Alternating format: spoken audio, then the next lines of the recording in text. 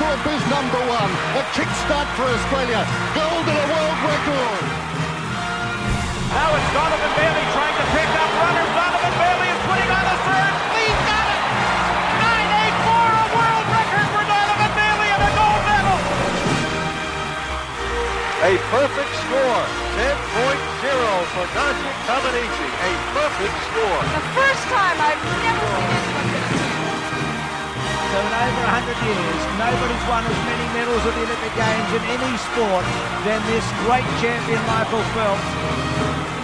Usain Bolt sprinting ahead, winning by daylight and setting a world record, 9.68. The wind is okay.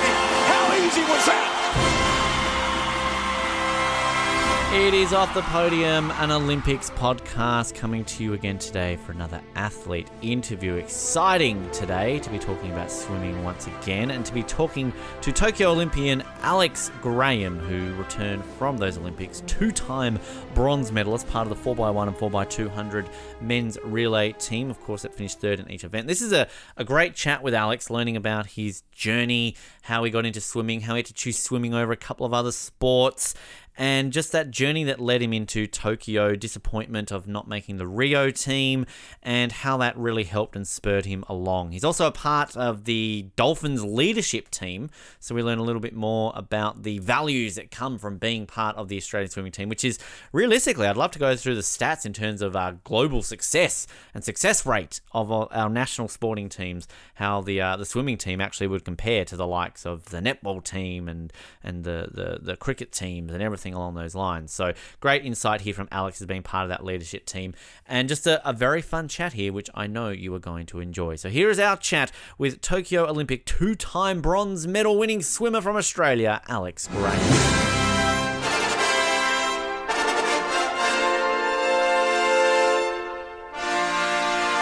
Always exciting on Off the Podium to be able to talk about the great sport of swimming. And today we are speaking to Tokyo Olympian, two-time bronze medalist from the Tokyo Olympics, as well as world champion, Commonwealth champion, you name it. This guy has ticked off all the boxes and now ticking off the box, being on Off the Podium, which is the biggest honour of all. Alex Graham is with us now. Alex, mate, welcome to the show. It's a pleasure to chat with you today.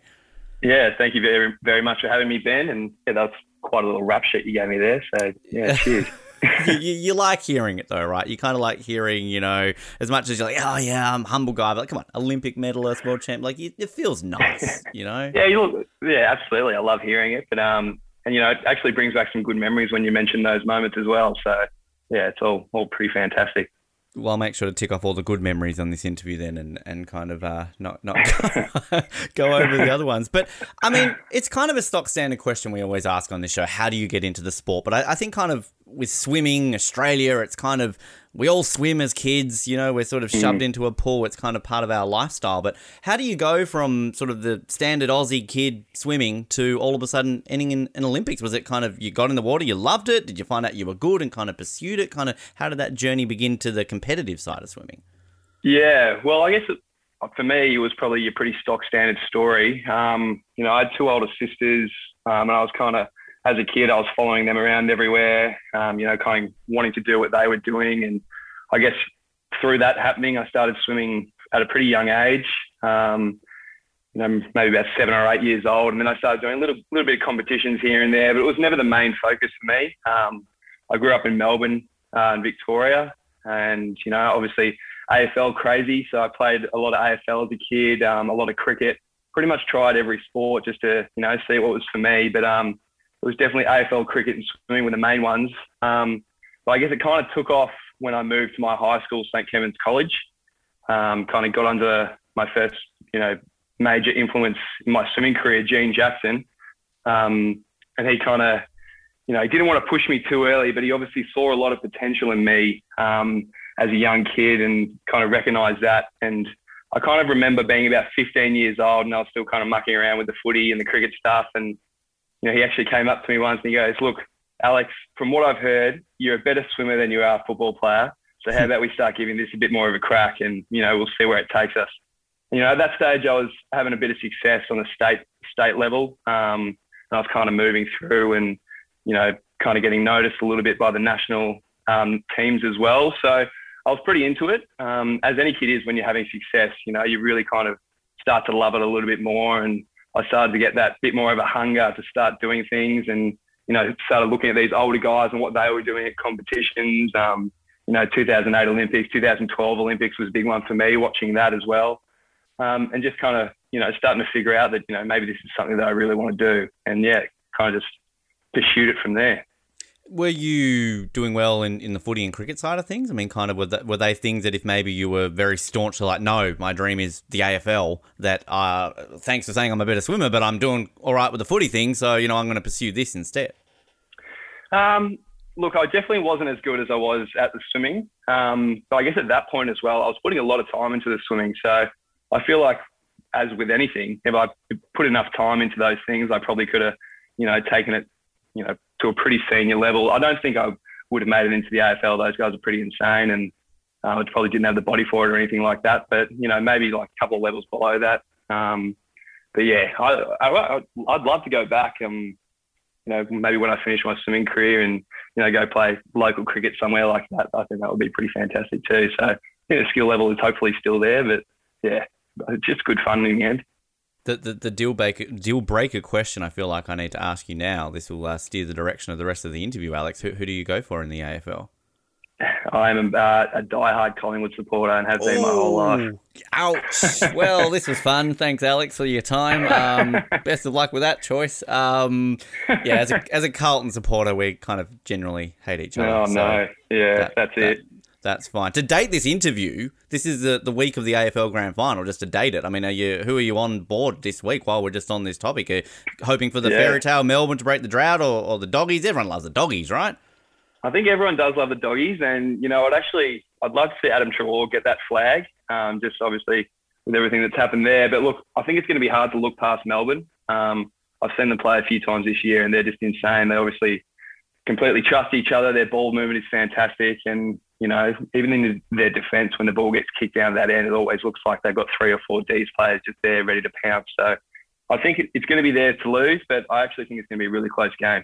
That's what we want, right? And it's just one of those ones where I think for the neutrals, it's kind of, you don't dislike either of the teams. You kind of are just like, whoever wins is great. Like, this isn't, the other year when it was Collingwood West Coast, God, I just wanted to stay in bed all day, Sorry to bring that up. Do not talk to me about that grand final. That still hurts. I can't even think about it. I did cheer for Collingwood that day. I will say because I hate West Coast more. So there you go.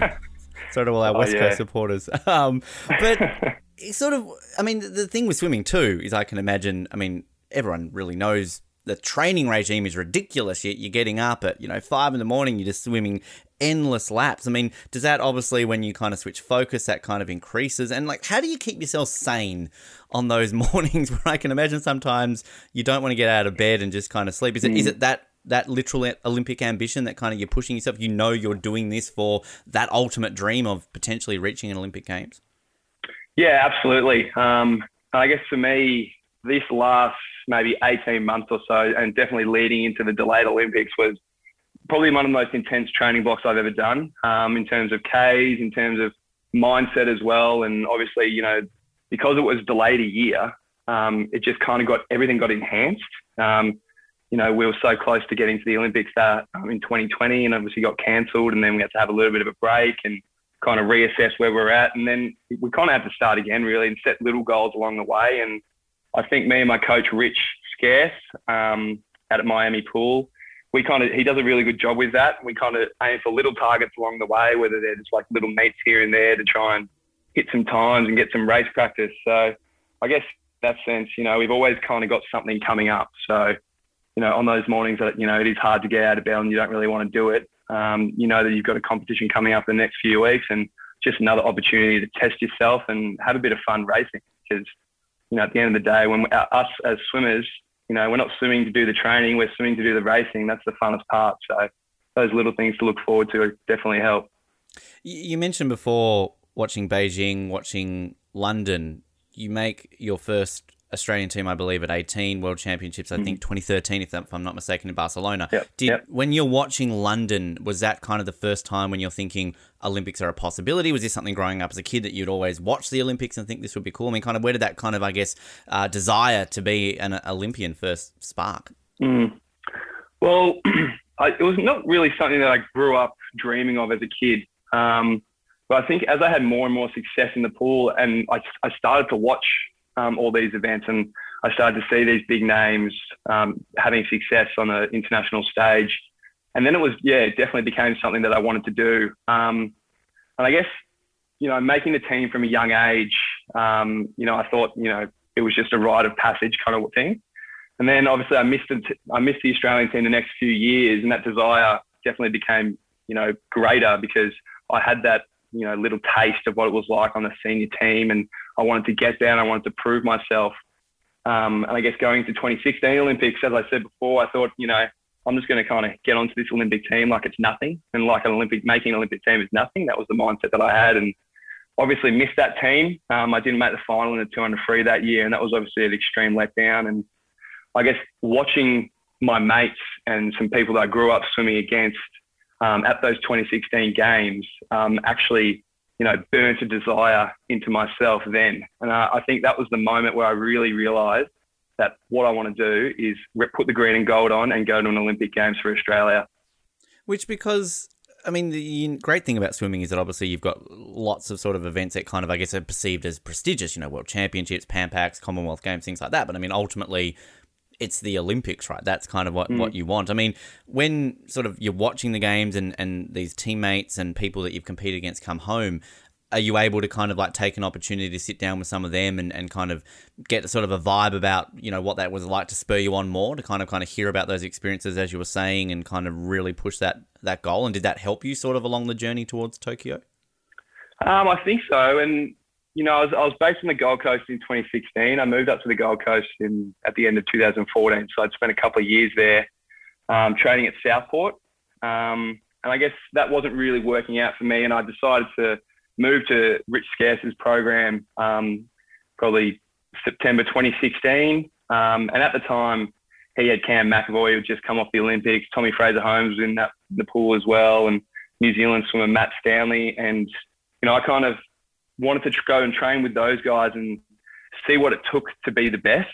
I think that was definitely the turning point for me, was to watch these guys in training, see what they were doing, and also challenge myself to, take that next step and start racing those guys in training. And then hopefully the performances will follow after that, which, they certainly did.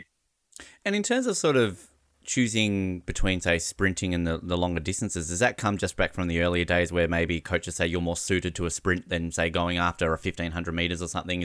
Was it a preference? Because obviously you're focusing on 100 and 200 metres. So kind of like, where does that decision come about to focus on those events? I think initially when I first started having a bit of success, it was with those shorter distance races. And my coach at the time, Gene, he definitely loved those sprint events. He set a lot of ambitious goals for me as a junior, and we always wanted to target the 100. And I think he just saw that ability in me as well. Obviously, I was probably a bit of a bigger kid, a bit more muscly, a very powerful athlete as well.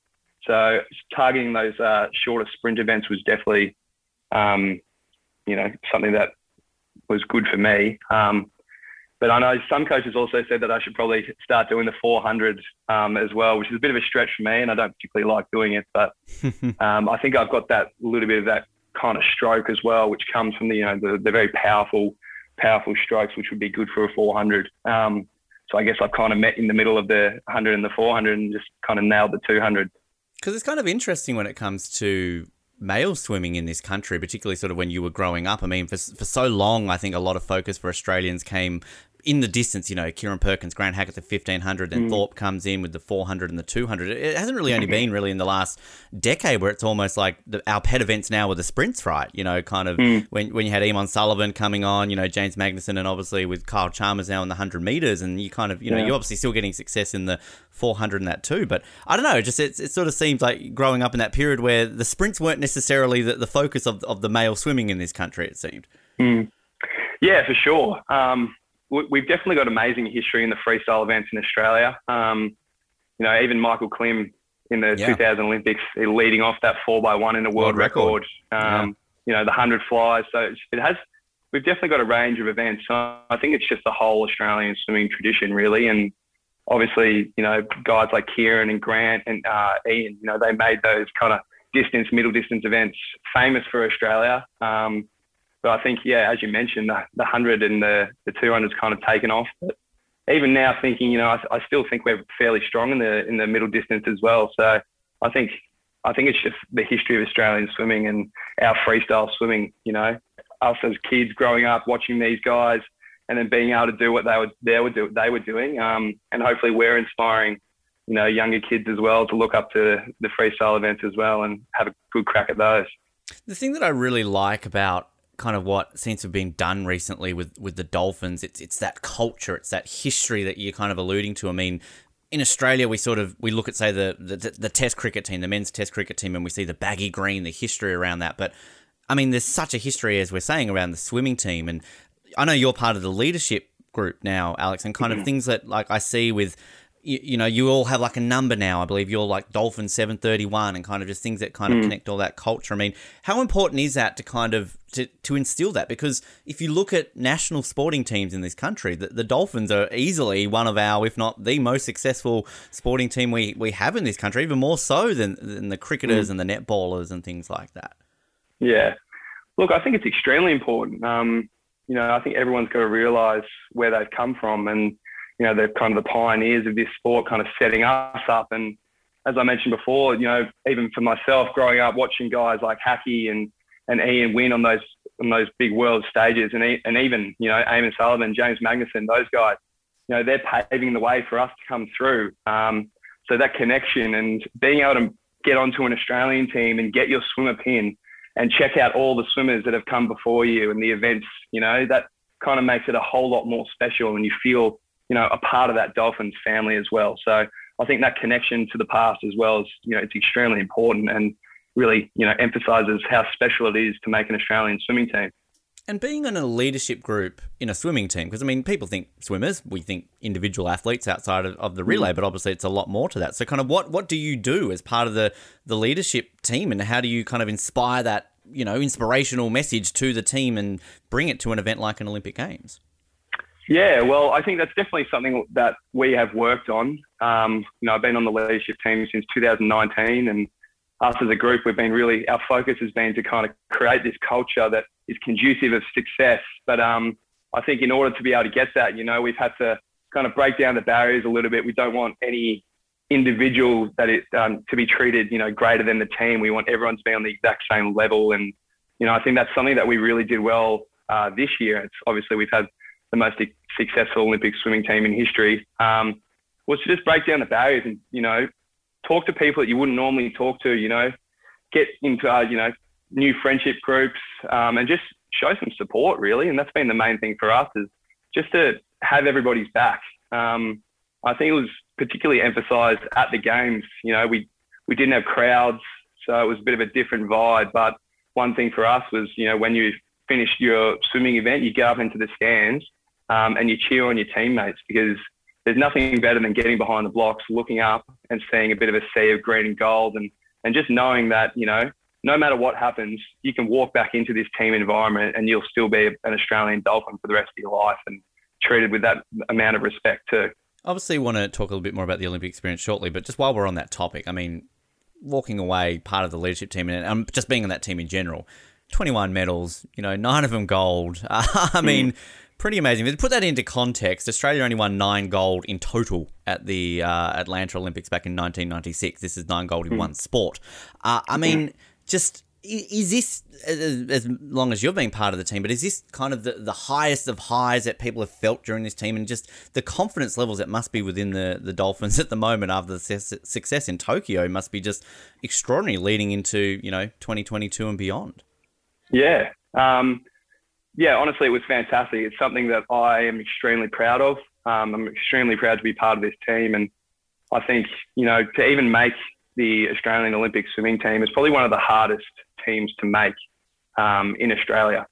The qualifying process that we have to go through. And we actually had a really, really successful 2019 World Championships we had a bit of a smaller team there, but the way that we came together and kind of rallied around each other, it really, it instilled some confidence in the whole team that we can go away to Tokyo and we can have a really, really solid experience. And for me personally, the highlight, it was fantastic to walk away with 2 medals with, some of my great friends in those relays, but even to be up in the stands and to watch some of those extremely special performances, even, Kate Campbell winning a bronze medal in the 100 free, Emily Seebohm bronze medal in the 200 metre backstroke, and that's their 4th Olympic Games.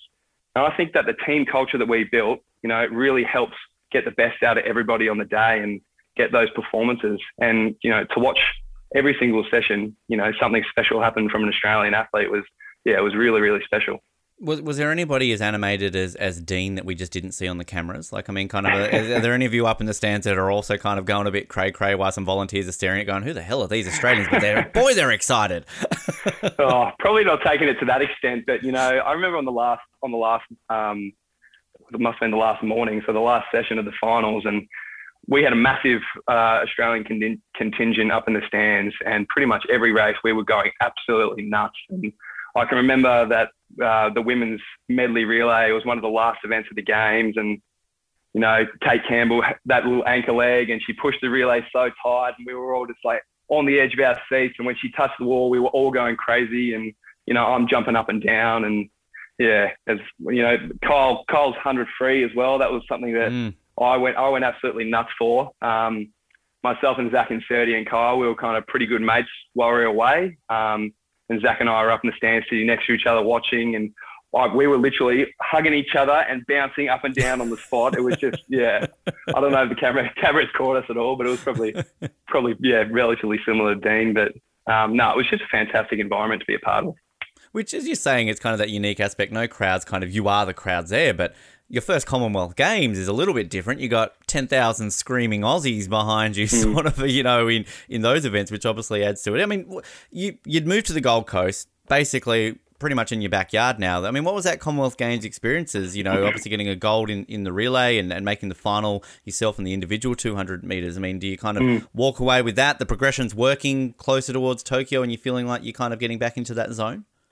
Yeah, absolutely. That was definitely a goal for me, having that little hiatus from the swimming team and then getting back to the 2017 Worlds. The aim for me was definitely to make that Gold Coast Commonwealth Games. I hadn't been to a multi-sport event before, so I knew it would be seriously special. And as you mentioned, the Gold Coast is kind of my second home. So I do distinctly remember walking off the bus for day one of the meet, and I could hear the crowd kind of humming. And that was when it kind of hit me. And I was like, wow, this is seriously special to be able to swim in front of, 10,000, mostly Australian supporters. And I had my family up there. My sisters hadn't seen me swim on the international level before. So that was a very special moment for me. And yeah, it was just a really cool experience.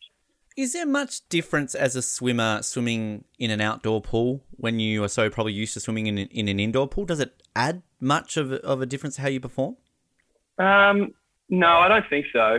Well, I guess obviously if it's raining, then it might make it a little bit more difficult. But I think the Gold Coast pool was quite enclosed as well. They obviously had the stands all around it. So it was, relatively similar. There wasn't like there was big gusts of wind or anything like that. But I guess for us, the trials were actually in March, and it was extremely hot on the Gold Coast, and I think that was a bit of a struggle. People obviously struggle with backing up in the heat, but apart from that, I don't think there's a massive difference. And in terms of when you have a trial, because I remember that those trials were basically a month out from the games, weren't they? Like, it was kind of really close, and often trials are maybe a couple of months out. I mean, is it a preference as a swimmer that you want it as close to the event as possible to kind of build momentum if you have a good meet, or is it kind of the opposite, that you don't want to leave it down to pressure, like, shit, I've only got, a month before the games, it all comes down to this? Yeah, I think that was something that Swimming Australia recognised. That's the way the US do things. So they do their trials about 5 weeks out from the major competition. So our head coach at the time, Jaco, and, everyone involved in the high performance program within Swimming Australia kind of recognised that and wanted to move the trials so they were a bit closer. Just, obviously US, the most successful swimming team in the world. So so, you know, we can kind of replicate what they were doing. Maybe we'll have the same success. And I feel like it's obviously worked for us. We've had some great results off the back of, you know, having our trials about 5 weeks out this year as well. Something kind of, you know, that just triggered a little memory. I remember we were in the staging camp this year for Tokyo, and we were about to head over to the games. And our head coach, Rowan, said, you guys have done the performances to make this team. You've already done them. And that was only 3 weeks ago. So you've got to have absolute confidence in yourself that you've done the performance and it's right there, you know. We've had about a week's more of like a little bit of work, but we've mostly been resting. So we should have absolute confidence in ourselves and our ability to be able to perform again. So I think, yeah, we really executed well. In terms of yourself, when it comes to leading into the Tokyo trials, obviously you go into the 200, the individual, you want to obviously qualify either way, go into the individual event. But do you kind of have to balance a thought process of, I'm going to go into this to qualify myself for an individual event, but I've got to make top 4 or however it will work to make the relay team? I mean, how kind of is that balancing act where, you know, you want to make it no matter what, but I'm sure you want to make it as an individual as much as you want to make it as a relay swimmer as well? Yeah, absolutely. I think for me, leading into this year, I was coming off some pretty good form. I had a great year in 2019, just on the world stage. At ISL, I had some great swims and I had a lot of momentum on my side. And I think for me, the goal was always to win. I was going into the trials, with that goal, thinking to myself, I'm gonna win this, and I'm gonna qualify. And having that goal in mind, you know, I'm going into a meet aiming to come first, but knowing, you know, that they're going to take top 6. So it's kind of a little bit of security. But for me, it's just that mindset of going into a meet knowing you're going to win, I guess, and not so much thinking about coming top 6, but trying to come top 2. And then does that happen when the disappointment of just missing out on an individual place in that 200 in the trials, that it will click eventually? Like, how long does it take for you to obviously get over that disappointment to then all of a sudden go, oh, well, I've made the team because I've finished in that top 6? Yeah. I actually struggled a lot with that, purely because I'd also done a really good heat swim. You know, I pumped out a really, really good time, and I'm still ranked, you know, first in Australia with that time. So it was definitely a tough pill to swallow. And it actually took me a couple of weeks to get over that. Obviously, I kind of felt like I'd, you know, almost failed, but, you know, I hadn't, because I just made my first Olympic team. You know, it was hard for me to realise that dream. I'm so thankful, you know, I've got a really good support team around me. You know, obviously my whole family couldn't come to the trials because Melbourne were in lockdown, but it just so happened that my mum came up to the Gold Coast a couple of weeks before the trials to hang out and, you know, take care of me and get some mum feeds in there. But so she was able to be there at the trials with me, which was, really grateful. And she kind of helped me realise that I just achieved my dream as well, and which was getting to an Olympic Games. But I definitely struggled with it at the staging camp for the first few weeks. Obviously not having my home team around me, I was kind of doing some sets on my own, and I just kind of was thinking to myself, well, what's the point, you know? But I think my coach, Rich, kind of got me on board and just said, look, you've got a really, really good chance to come away with a couple of medals here. Like, you've got to kind of step up on the block and put all this shit, you know, behind you, and just, focus on doing your best for the team. And I think that's when my mindset kind of changed, and I thought to myself, you know what, that's exactly what I'm going to do. I'm going to be the team guy, and I'm going to get the best out of myself so the team can perform on the day and see what happens. So I was going to say, imagine, you know, being part of the leadership team, you know, you've got the whole team as well as sort of these smaller teams. It can be tricky with that. I mean, were there, outside of getting some inspirational words from a coach, I mean, were there sort of things that you did on a mental way to kind of cope with that? Was you type of guy that just needs to lock yourself in a room for a couple of hours, listen to some music, you know, play some Sudoku, play some PlayStation? I mean, kind of what sort of things do you do to kind of work on the mental side of that disappointment? Yeah, look, I'm not going to lie, it was hard. I guess I was, and I had to, you know, get the best out of myself kind of every day. And I felt like I had to put on a face, just because obviously I am on the athlete leadership team, and I guess people are looking to me to, you know, to support them and, you know, get the best out of themselves as well. But, you know, it was a bit of a struggle. And as I mentioned before, I've got a really good support team around me, whether that's my mates, my family, my coach. So I was kind of on the phone to them quite a fair bit. I remember speaking to my parents at one point and just being like, look, I don't really want to be here. Like, I don't know how to get over this. And they were just, kind of, Dad's quite funny. He just says, you know what, there's worse people out there. There's other, you get to go to the Olympics right now and people are in lockdown. So, just try and get the best out of yourself and, try and get the best performance and help the team as much as you can. So I guess it was just about having that support network. And that's the main thing for me. I love my mates. I've got a really good close set of mates, and I'm actually able to lean on them as well. And they offer me support. So I think it's just that kind of environment for me, which is fairly lucky, really.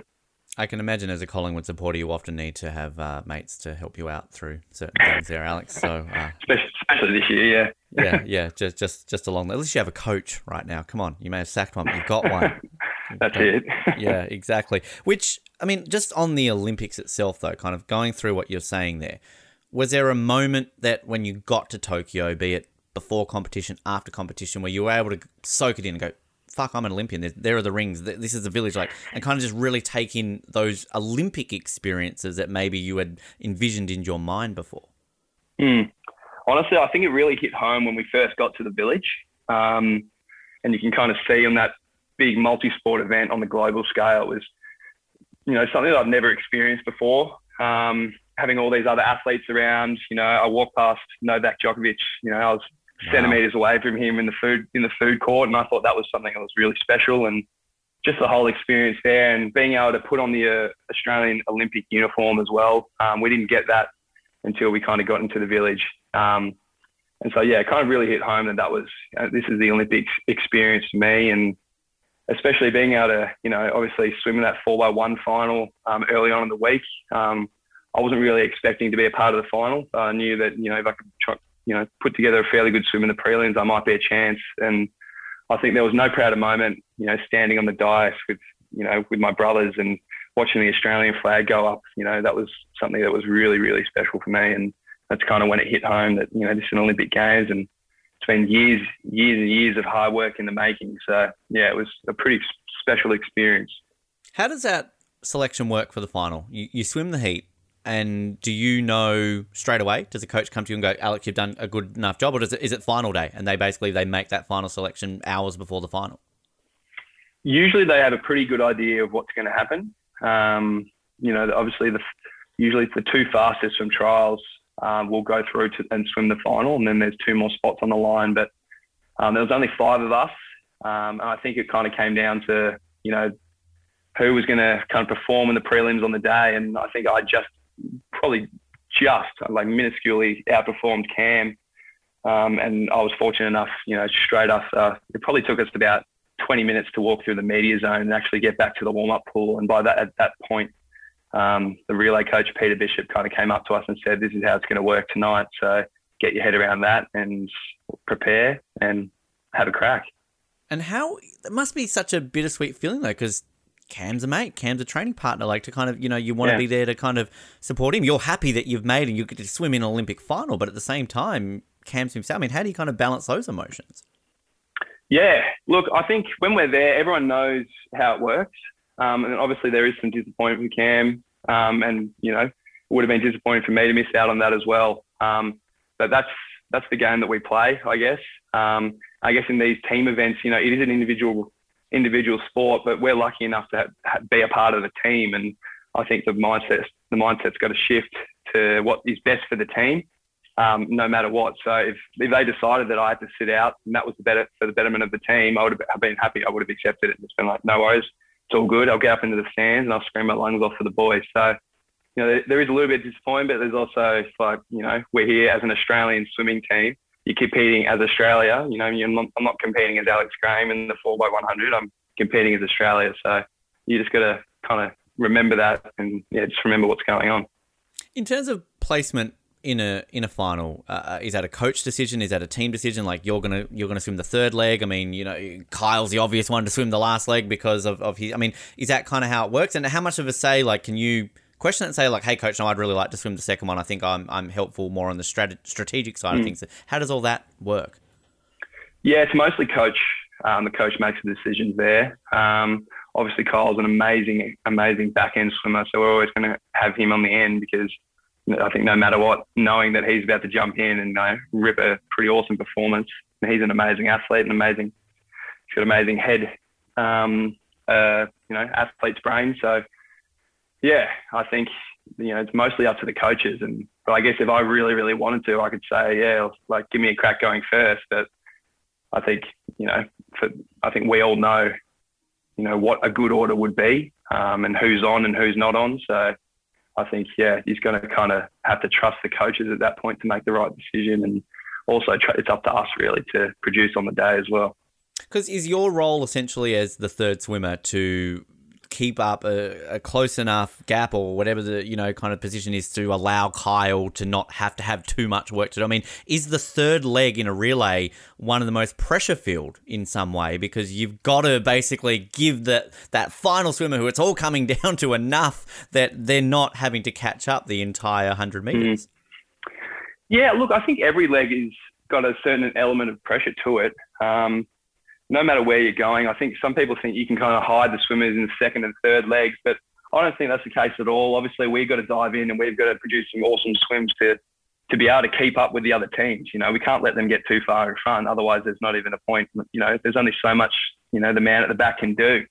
So that is, definitely the goal for me was to get in there and produce a good enough swim that, I've done my job for Australia and to get us into a good position or to hold a position.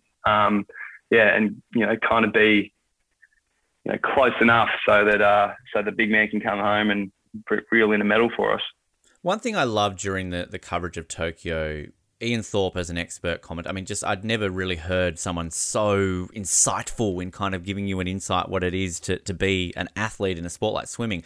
When it comes to you on the blocks, you're getting ready to jump in, Zach's coming towards you. What's that kind of point when you're watching him to jump in? Because Ian, I remember, explained it vividly, kind of like, this is my point. I would be watching as soon as the person in front of me was at this point, that's when I jump in. You don't even think if you're making a, early entry or anything. Do you kind of have that? Is that the same for every swimmer or do you have something unique for yourself? It's probably different for every swimmer. They've got to, figure out what's best for them and figure out their trigger points as well. But we've done so much work on relays and relay changeovers the past few years, and with the same group. Obviously, they identified a group of about 10 of us that could potentially be on a relay, and we've come together and we're doing relay changeovers pretty much every opportunity we can. So we we know what's going to happen on the day and who's going to swim into us, and no matter what their stroke is, I usually have a little trigger point. So when their head's kind of coming and hitting the tee, you kind of got to trust yourself enough to just go. And that just comes with practice. We did, and as I mentioned before, we've done so much practice with it that it's kind of just second nature to us now. And I think we all kind of nailed our relay changeovers, which is fantastic as well while we were there. So obviously practice makes perfect. In that 4x1, you get out of the pool, you've barely got 40 seconds to recover and cheer on Kyle, and comes in, touches bronze, beats the Canadians, who as a co-Australian Canadian podcast, it was bittersweet at the same time. Sorry, Colin. But I mean, what's that moment like when you see that up on the board, that all of a sudden you're an Olympic medalist? That's the dream. There you are at an Olympics, and you're going to walk away with a nice piece of bling around your neck as well. Yeah, look, I'm not going to lie. It didn't really hit home until I was, on the dais about to receive my medal. I was kind of just trying to take everything in, and a little bit of shock, and I'm just like, oh wow, like that just happened, and it took a while for it to sink in. But obviously, when it did sink in, it was something that was pretty special, and being able to share it with with your mates and the guys that you've been battling with the last few years makes it all the more special too. In the 4x2, you go into that event as the reigning world champions, come away with the bronze, and narrowly miss out on a silver as well. I mean, did everyone go into that event kind of, hey, we're the world champions, we can get a gold? Had things changed enough in a couple of years that it wasn't, realistic? I mean, kind of what was the thought process going into the 4x2? Oh, we definitely went in there with a lot of confidence. But I guess at the trials, we all, it was extremely fast, domestic 200 freestyle final. Top four going under 146 is pretty special. I'm not sure if there's ever been a point in Australian 200 freestyle history that's happened. So we obviously knew that we were up for a medal chance. I think we had enough trust in ourselves that we could produce something pretty special. But at the same time, we'd just seen before, maybe in about April, the British guys pump out some seriously fast 200 frees as well. And I guess it was the day before the 4x200, they had the individual 200 final. We just saw the two British boys go 1-2 in that. So we obviously knew that they were going to be the team to beat. But fortunately enough, we were parked up right next to them in the after the heat swim. So we knew that if we were, within, striking distance, we could definitely give it a crack. But they obviously produced some seriously fast swims. And, they almost broke world records, so credit to them. And yeah, I think, we did a similar time to what we did to win the World Championships in 2019. So there wasn't much more that we could have done. I think, obviously coming away with another medal in that event was, really fantastic for us. Where did this come from? I'm not comfortable with Britain being good at swimming. Like, I mean, they can beat us in other sports, but not swimming, Alex. The Americans, you understand, you beat the Americans, great, but how are Britain all of a sudden beating us in swimming? We need to investigate this. I know. I think we do as well. But they've been good for a few years. I think they won the World Championships in 2015 and 2017. So they've obviously had some pretty strong swimmers, and they've been building for a while. So, we're actually quite good friends with the guys on the British team. So, if we were going to get beaten by anyone, I was kind of, I was glad it was them and maybe not so much the US. But you're the only Australian sporting person to say, I'm glad to get beaten by the Brits instead. Like, that's interesting. Well, look, it was the best of a bad situation, wasn't it? So. Yes, you beat the Americans though. That's the main thing, right? Like exactly right. I love nothing more than beating the Americans. I remember they just pipped us at the Pan Pacs in 2018. I took that personally and kind of held a grudge against them ever since then. So pretty happy to get the win over them. Is there much sledging on the pool deck or when you're in the warm-up room or anything like that? I mean, famously, you mentioned the 4x1 from Sydney, the smashing of guitars, Gary Hall Jr., all that sort of stuff. But does it still go on? And is it the Americans that are kind of the quippy ones and you got to kind of watch out for those guys? Nothing much goes on, like people don't say things to your face. You obviously hear some stories come out of maybe like a press conference where someone's, said something outrageous. I know Lily King came out and said that the US women have the opportunity or will win, every women's event at the games. So, people will come out and say some things and you can, take it on board or you can laugh at them, do whatever you need to do.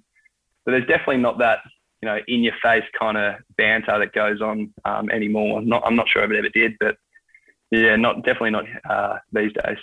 Now, I don't expect you to answer this, but I'd love you to answer this. Is there a swimmer or two out there? They don't just have to be Americans. It can be anyone. But is there a couple of swimmers that you're just like, fuck, I love beating them? Like, just I feel nothing more than just I've beaten you in a race. Screw you, buddy. There's definitely a couple out there, but I'm not going to name names. We can use our imagination. I'm sure my friends will know, but yeah. But you know what? I think it's great to have rivals. I think your rivals they get the best performances out of you because I know for a fact that if you don't like someone, they probably don't like you back. And it actually gets you to bring the performances out of each other. So at the end of the day, I actually really like racing my rivals. So. Sometimes it kind of works where, like, I know sort of Seven pumped up the whole Ariarne-Katie rivalry, and then I think there was the interview after maybe the 800, and kind of they both just sort of looked at the journal like, yeah, we like each other. We get along. And, like, I mean, I know you guys are doing your job to build it up, but, like, we don't have a problem with each other. And it's kind of like, you're pumped up for, like, oh, here it is. But then also, like, okay, they respect each other. Cool. Yeah. I think you've got to I think respect is the key, isn't it? Like, you can't just come out and say, I'm going to beat the greatest swimmer of all time and not have respect for her. I think Katie would appreciate the challenge as well. Young people coming up, they have the ability to challenge you and, they keep you on your toes. And as I mentioned before, they have the ability to get the best performances out of you. So I think it's just got to be a bit of a mutual respect. You can love to race each other and love to beat each other, but at the end of the day, you got to be able to get out of the pool and shake hands and say, you know what, that was a cracking race, well done. So, yeah. It kind of works that way. One thing actually I feel I should say as a Tasmanian, Alex, you are welcome for Ariarne Titmus. I felt the need. She is a Tasmanian. We need to point that out. I know she's based in Queensland, but... I did see recently she got the keys to Launceston, so she did. that's pretty that's special. Not that hard. It's Launceston. Yeah, it's kind of, they just give them away every now and then. But no, great. We're very proud of her, obviously. I mean, I remember when she started coming out on the world stage, like growing up in Tasmania, her dad was our main newsreader on Channel 7. So it's kind of like you see the word Titmus and you're like, wait, is that any relation to Steve? And then all of a sudden it's like a couple of years, she's now bigger than Steve. Because in the 90s, Steve Titmus was one of Tassie's, best known people. So how the tides turn, right? Yeah, that's it. It's crazy how life works. It is crazy. Yeah, I always love finding out from our guests who are medalists, and obviously it's sort of very recent, so I don't know if kind of you've got a place yet. But I mean, do you keep the medals somewhere? Or are they kind of just out on the bench because you're going to schools and showing them off a lot? And kind of where are they right now? Well, we get some pretty special boxes that they get kept in. So I've got mine just kind of next to my TV. My mates have a good time coming over and like getting them out and putting them on and playing with them. So they're kind of just sitting out at the moment. But my other medals I usually give to my old man. He kind of takes care of them back in Melbourne. He's got my Commonwealth Games gold. But other than that, I've got my World Championship gold in my bookshelf in my office. So I'll kind of just probably sit around and serve as little trophies and I can show off to people. Is it something that one day, like when you hang up the cap, that it would be nice to kind of have like like something on a wall or something along those lines? Yeah, potentially. I've definitely got some Olympic memorabilia that I'll probably frame and keep in a special place. But yeah, I haven't thought about it too much at this point in time. But I love giving back to my family, especially my parents. That's why I usually give my old man my medals and he puts it in his office, because they gave so much of their time to me when I was growing up, and they're so supportive as well. So I think that's something pretty special. Now, we wrap up, Alex, with a bunch of serious kind of like fun questions to do that. But before we get to those, one thing I want to touch on, because I think you might be our first guest that sort of has been involved in the ISL. Just tell us a little about kind of that experience, because this is obviously something pretty exciting that has been around now for a few years and kind of really adding to the sport. I mean, what's that experience like to be part of it, and how competitive is that sort of, when you're swimming for a team versus a country? I can imagine a bit of a rivalry there kind of would be a bit different to sort of being in Olympic Games. Yeah, absolutely. So I was in the inaugural season in 2019. I think it was absolutely fantastic. I think the idea of it is awesome. Being able to, because, we're obviously individual athletes, but being able to come together and compete for your team just, kind of changes it up a little bit and has the potential to get, better performances out of yourself, because, you're stepping up behind the block and you have to do this for the team. You're not doing it just for yourself. So, but I think the concept is amazing. Obviously, the last couple of years has been a bit hard for the Australians with the COVID situation going on. We can't really travel. I know people are over there at the moment. They went off the back of the Olympics, which is fantastic. It looks like they're having a really good time, and the competition's been pretty good. Obviously, I chose not to go over there. I put a lot of mental effort into trying to get to this Olympics and getting the best out of myself, so I was definitely due for a little bit of a break. But I think it's awesome.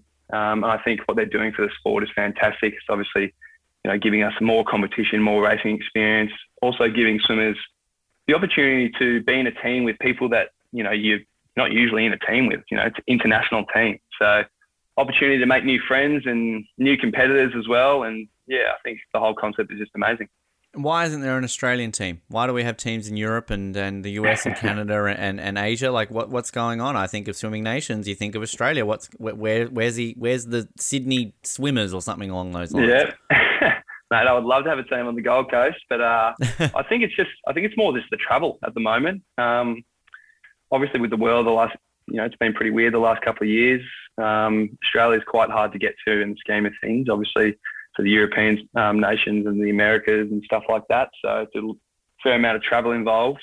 I guess, Europe, everything's so close, and even the US is only really like 8 hours away from Europe. So I think it's more just the location at the moment. And I would love to see one in the next few years once the world starts to open up a little bit. And obviously this year, the ASL got announced, so the Australian Swimming League. So we're going to be starting that up, which is absolutely fantastic. That'll give a great opportunity for, some up-and-coming young kids to get some competition in with some senior athletes. I think that's the most exciting part of the whole thing. So get that development in, a bit more racing, and a bit more team-based activity, which is great.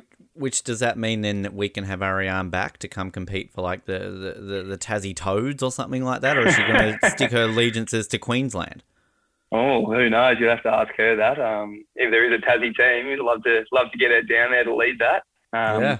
But yeah, we'll just have to wait and see how it all works out. The Tassie Tim Paynes. We can honour a great Tasmanian by making him the mascot of another team. Like, that works.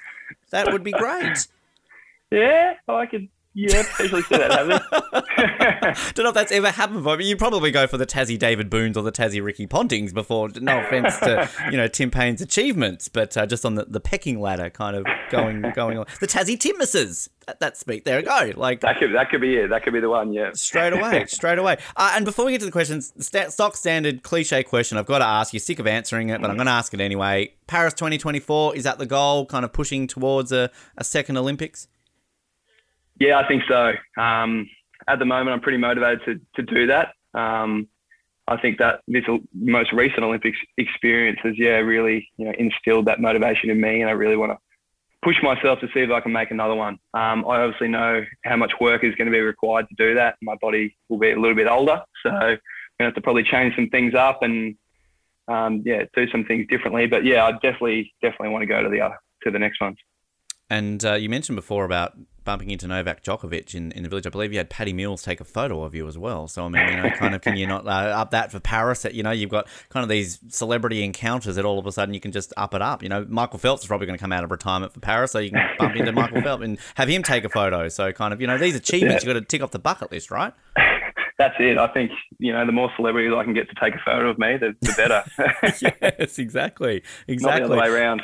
Exactly. Bugger the selfies. Have them take a picture of you. You're Alex Graham, 2-time Olympic medalist. Paddy, you've only got one medal. God, geez, come on. Now, we close off, as I said, with a series of fun questions. These are based on a Team Canada questionnaire they gave to their athletes ahead of Rio and Pyeongchang. Bit of fun. Get to know you. There's a drawing element, Alex. If you want to do it, it's homework. You don't have to. It's fine. But if you're a great drawer and you love it, by all means, let us know and we can get you involved. To you, first question, the greatest Olympian of all time is? Well, it's got to be Michael Phelps. Yep. Good answer. I think so. Standard. Yep. Yeah. Somebody did you ever race against him or kind of any sort of meet that you went to? No, I wasn't. Yeah, I wasn't really fortunate enough to do that. I would have loved to in 2016, but obviously just missed that team. But never got the opportunity. You maybe kind of answered this before. The first Olympics that you ever remember watching was? It would have been 2008, but I obviously still remember seeing the 2004 ones. Obviously, Ian Thorpe was plastered all over the front of the papers, so I definitely remember that happening. But yeah, most vividly, it was 2008. You were obviously, I think, about 5 during Sydney. Do you remember anything like, I guess, Australia at that time? Kind of the whole, experience of being an Australian Olympian at that time when, when the Olympics were in the country, I should say. I don't remember a lot, to be honest. Obviously, I feel like I do because I've seen the races so many times because it's obviously ingrained in Australian history. But yeah, I don't remember much. Well, just saying, Brisbane, what will you be, like 37? Come Brisbane? Was Brent Hayden in his late 30s, wasn't he? So yeah, he was. Yeah, that's pretty impressive. I don't know. Yeah. Look, we'll see how we go. I could retire for 9 years and come back like he did. So yeah. There's plenty of other sports you could try. There's get back into cricket. Cricket could be an Olympic sport by 2032. So there's possibilities. Yeah. Your favourite ice cream flavour is? Probably chocolate or chocolate chip. Nice. Good answer. Do you have like a standard brand? Like, are you a Magnum man or like a Cornetto or just whatever's going or? Oh, we're going brands. Yeah, probably. I love a good Maxi Bon, that's for sure. Oh yeah, yeah. That's a good one. I haven't heard that one for a while. If you were a baseball player, what would your walk-up music be? Jeez, I don't know about that one actually. There's a song called Inspector Norse, which is like a bit of a pump-up one for me. Me and my mates are really into that one, and they kind of know that. When that song comes on, it's a bit of a fire-up time, so maybe that one. I do love how, nowadays you're walking out onto the deck, you've got the flashy graphics, all that kind of stuff. I mean, is there, certain events where you can have a song as you kind of walk out? I mean, we saw it in athletics. They're kind of going out there, they're doing their poses and everything. Like, I feel the swimmers are getting shown up by the athletes now. You need to kind of bring this into the sport. Yeah, for sure. It would probably be a bit hard to do a song for each individual person. Probably draw out the whole process of it. But maybe one song per event would be good. Should be about lane 4. So if you qualify fastest for the final, you get to pick which song you want. That'd be good. Exactly. You are the fastest for the final. You get some precedence there. So I like that. That kind of works. You just piss all the other competitors off. Play like, I don't know, like Ethiopian country or something like that. And kind of like, this is the best. And they're like, what the fuck is that? It could be used as a psych out tactic. It would be an interesting way to do it. Sneakily wear earplugs so you're not hearing it. But or again, you might love Ethiopian country. I don't know. Great. I'm sure it's good. In a movie about your life, who would play you? Good question. I love Ben Stiller or Vince Vaughn. Vince Vaughn's got the height, so I want to say Vince Vaughn. You probably need to dye his hair, though. That would work. Yeah. All right. I like it. Your guilty pleasure snack is? I love potato chips, so maybe just like the Red Rock Deli sea salts. Ooh. They're pretty good. Yes. Are they allowed in the training regime as an Olympic swimmer, or is it kind of a sneaky, don't tell the coach, I'll just probably not under the table?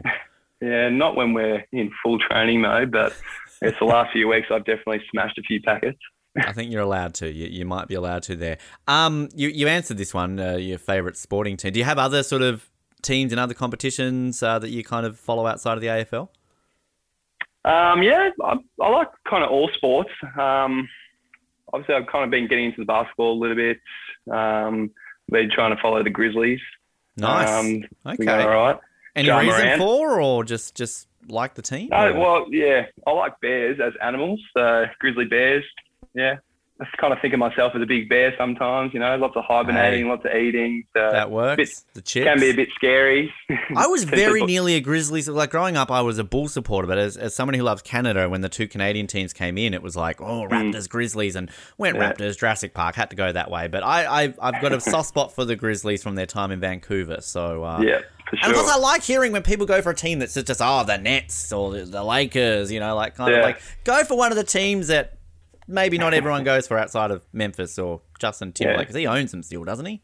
I think. Does he? I'm not sure about that. I think he's got some sort of leadership stake in that team. So maybe. Don't know. The most recent TV show that you binge watched is? I just watched like a little, I don't know, it was like a true crime kind of thing called Dr. Death on Stand, about a surgeon who was doing all these botched surgeries on people. So that was pretty interesting, pretty disgusting at the same time. So, yeah. Good to be educated and kind of know which GPs to avoid potentially when you and the doctor. Get really scared next time I'm having a surgery, which will be good. Yep, exactly. Your biggest fear in life is, besides going to Dr. Death, basically? Snakes. I hate snakes. Wow. Okay. I don't know why, but there's just something about them that's really creeped me out. I don't like looking at them. Even on pictures, that would just freak me out. few more in Queensland than Victoria, I can imagine. So that would be my biggest fear: having a big carpet python in my roof or something just coming down. I can see you looking around. It's kind of what you do when you think of this, isn't it? Like, I hate spiders, and as soon as you start talking, I'm like, "Fuck, is there one on the roof right now?" You kind of it's in your mind. One thing that you can't live without is probably music. Okay. Whenever I'm doing something, if I'm doing chores around the house or something, I'm chucking on some beats, or driving to training, I've always got songs on. Just kind of got to get yourself pumped up. So if there was no music, I'd be shattered. Exactly. Great answer. Alex, before we let you go, if people want to sort of keep up to date with you, follow the journey on the lead up to Paris, social media, anywhere people can sort of stay up to date with what you're up to? Yeah, my Instagram is alex.graham. I'm not on Twitter that much, but it's Alex_Graham1 on Twitter as well. Beautiful. Alex, mate, it's been such a pleasure to chat with you and kind of learn more about your career and Olympic experiences and everything. Even as a Collingwood supporter, we did it. We're through here. Again, my fourth least favourite team. So, I just want to say that it's not too bad. There are a lot of teams out there these days. So But no, we appreciate your time, Alex, and we look forward to seeing how it goes moving forward. Yeah. Cheers, Ben. Thanks a lot, mate.